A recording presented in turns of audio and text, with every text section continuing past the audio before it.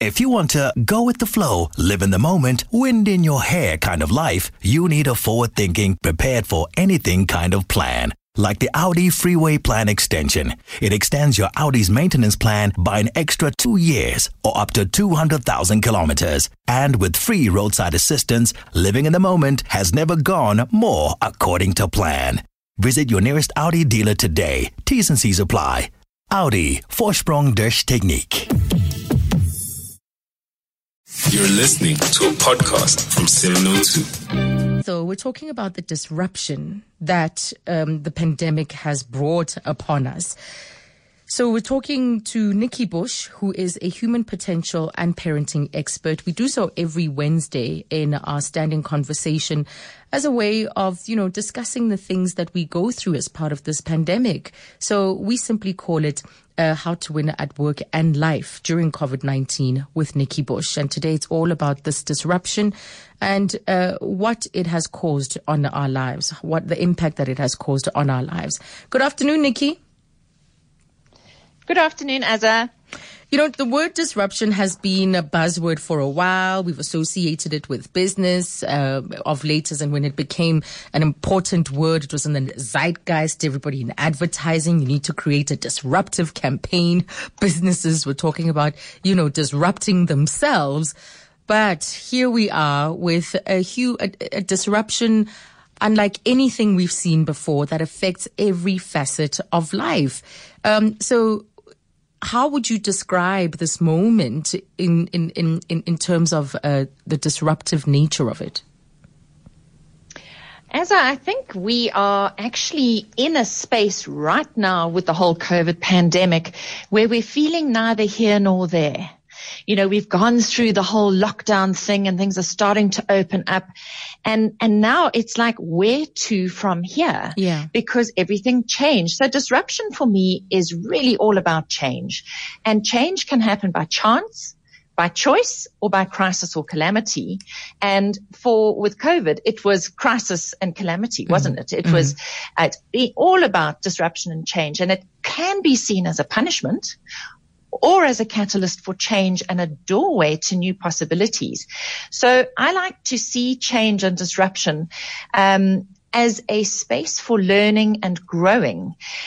However, we could kick against disruption and get really stuck in a deep, dark hole devoid of possibilities and opportunities. Yeah. So, when I think of COVID, I think of external disruption. Mm-hmm. It wasn't something we chose. We didn't ask for it. We didn't choose it. And it's impacted on us in so many different ways, changing the way we run our lives, how we feel, right down to the most minute details, where we work, whether our kids can go to school, where we can worship or whether we can worship, how we bid farewell to loved ones we have lost. I mean, I'm aware of a family who lost a loved one in a terrible freak accident and, had to have a funeral with just 50 people when they probably would have had 500 or 600, if you get what I'm saying, to witness this life stage traumatic event. How we touch each other as colleagues, friends and family, the physical touch. This is a massive, it messes with our heads, I think, and then freedom of movement and travel, the wearing of masks. I mean, I really don't like going out at the moment because it's really depressing, walking around with masks. It's like being in a dystopian drama. And then, of course, there's that overwhelming underlying fear. Yeah. Because every time you turn on the TV or the radio, there's a lot of negativity. And keeping perspective at this time is really difficult. So we hear about the infection rates. But are we actually getting real information? Like, I got a message recently about my local supermarket closing down because of COVID. And then the pharmacy next door, apparently somebody died.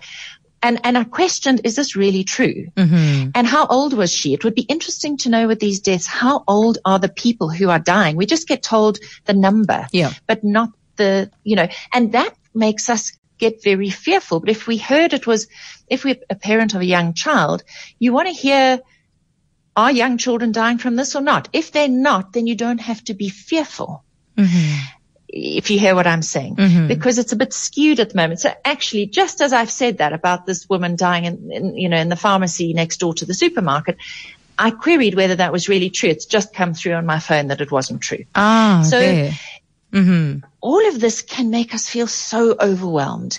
And yeah, so it's easy to fall prey and feel like victims when life throws us curveballs that we didn't expect. So we'll get to the growth, because disruption is an opportunity for growth, just as it can also be debilitating on the other side of this, it can also be an opportunity for growth. But there is, as you said, this uncertainty with other changes like moving house, like you're describing, moving jobs, moving country and all of that. You know, we planned it, we anticipate, we've prepared our minds, our hearts. We are prepared as much as we possibly can. But this, on the other hand, is like we had no control whatsoever. And we do live our lives trying to keep a semblance of control over it. And yes, the things and that happen. And order. That's it. Because so this feels like yes. There's so much chaos. So how do you speak or bring about order over such chaos? Yeah. So then we have to start asking ourselves, whether it's COVID or death, divorce, accidents, loss of a business, one's health or wealth, or even I was thinking an unplanned pregnancy can throw your life into turmoil because the trajectory that you'd planned, that you envisaged, has changed and not necessarily by choice. So then we have to keep perspective and ask ourselves, in this situation, what is in our control? And what can't we control? And make a list. All the things you can't control, you need to stop giving energy to those things if you cannot control them. And then you need to focus your energy on the things you can control, taking responsibility for them and taking action, creating an action plan.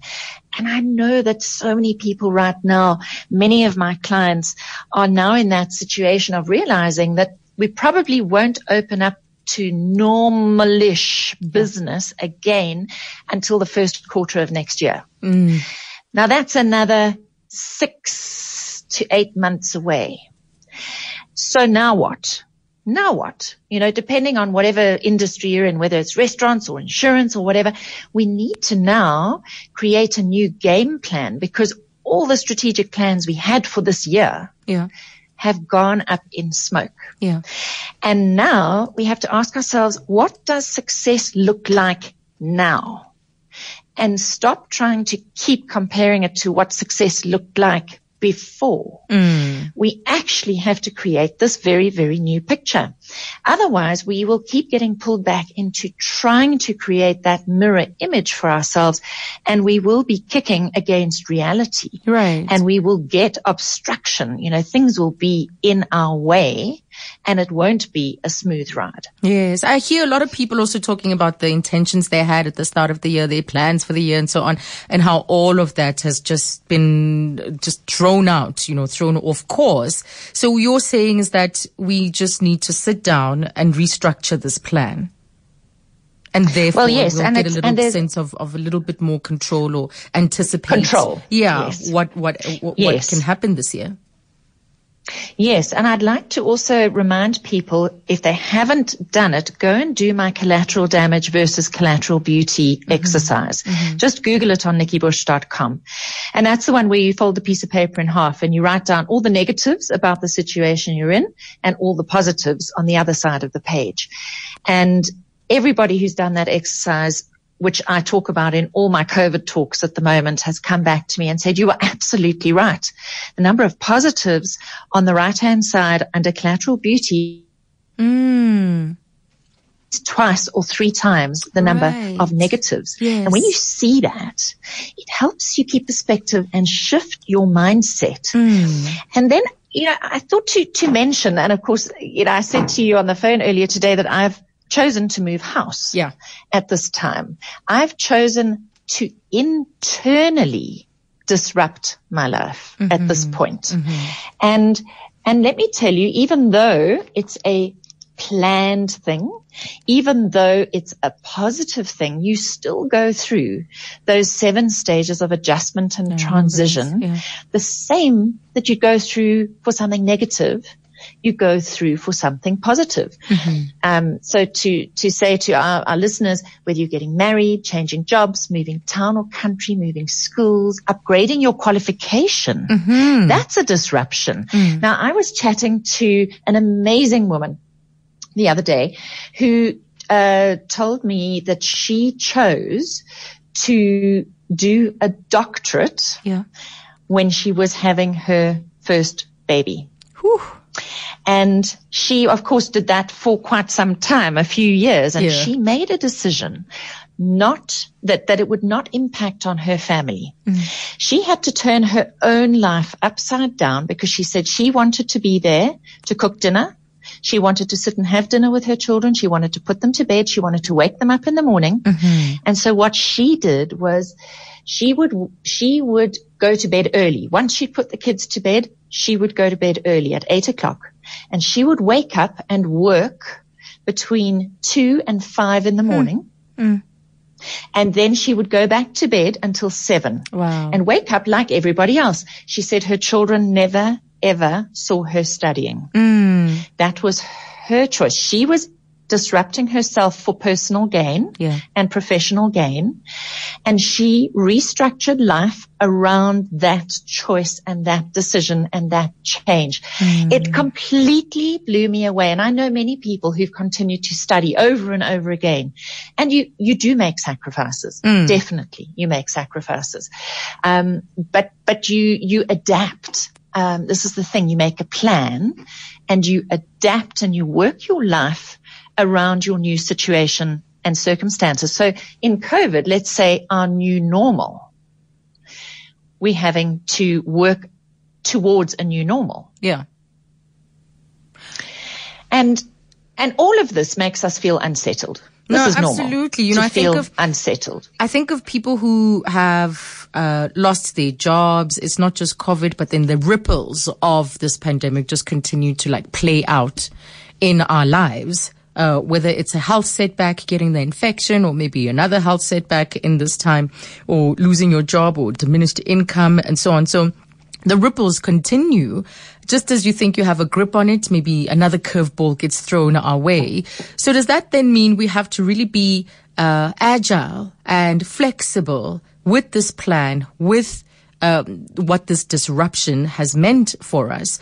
And I also thought, would it be, this adds to, or it's a conversation that builds on the previous conversations that we've had. I think of the questions that you said we should ask ourselves, sit and reflect around, around who's responsible for my health, who's responsible for my education, who's responsible for my kids, and so on. Like that particular exercise, it sounds like it would also be useful in charting a new plan in light of this disruption. So how do we grow? How do we stay agile, flexible in the light of all these different curveballs? So I think what's important is that we need to be curious about this new adventure that we're on. And for me, curiosity is the antidote to fear.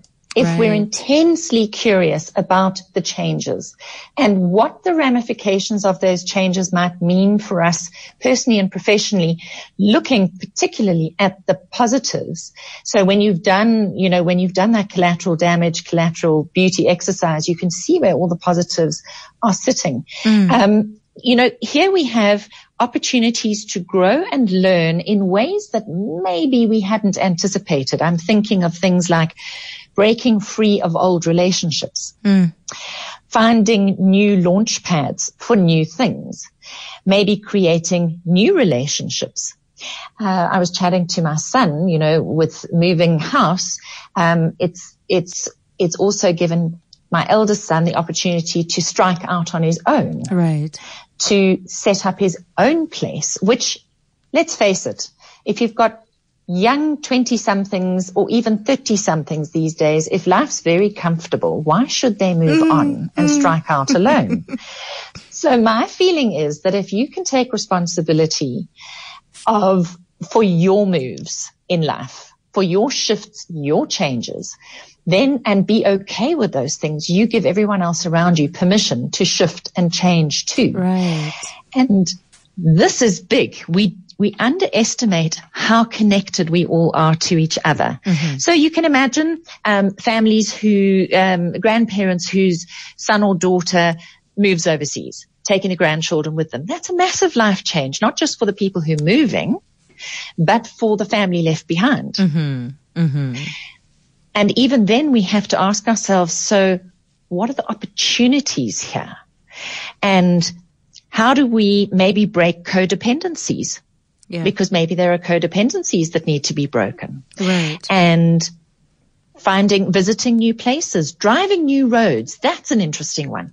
When you move house, suddenly you're using different supermarkets. You're driving different routes. The light switch isn't in the same place that it always was. It's a weird thing because I've moved a couple of times since my husband's death. Mm-hmm. And every time you have to rewire your brain for differences. Yeah. Different things. You know, when you've pressed the same light switch for 23 years in the same place as you walk down your bedroom passage, that's automatic. You don't even think about it.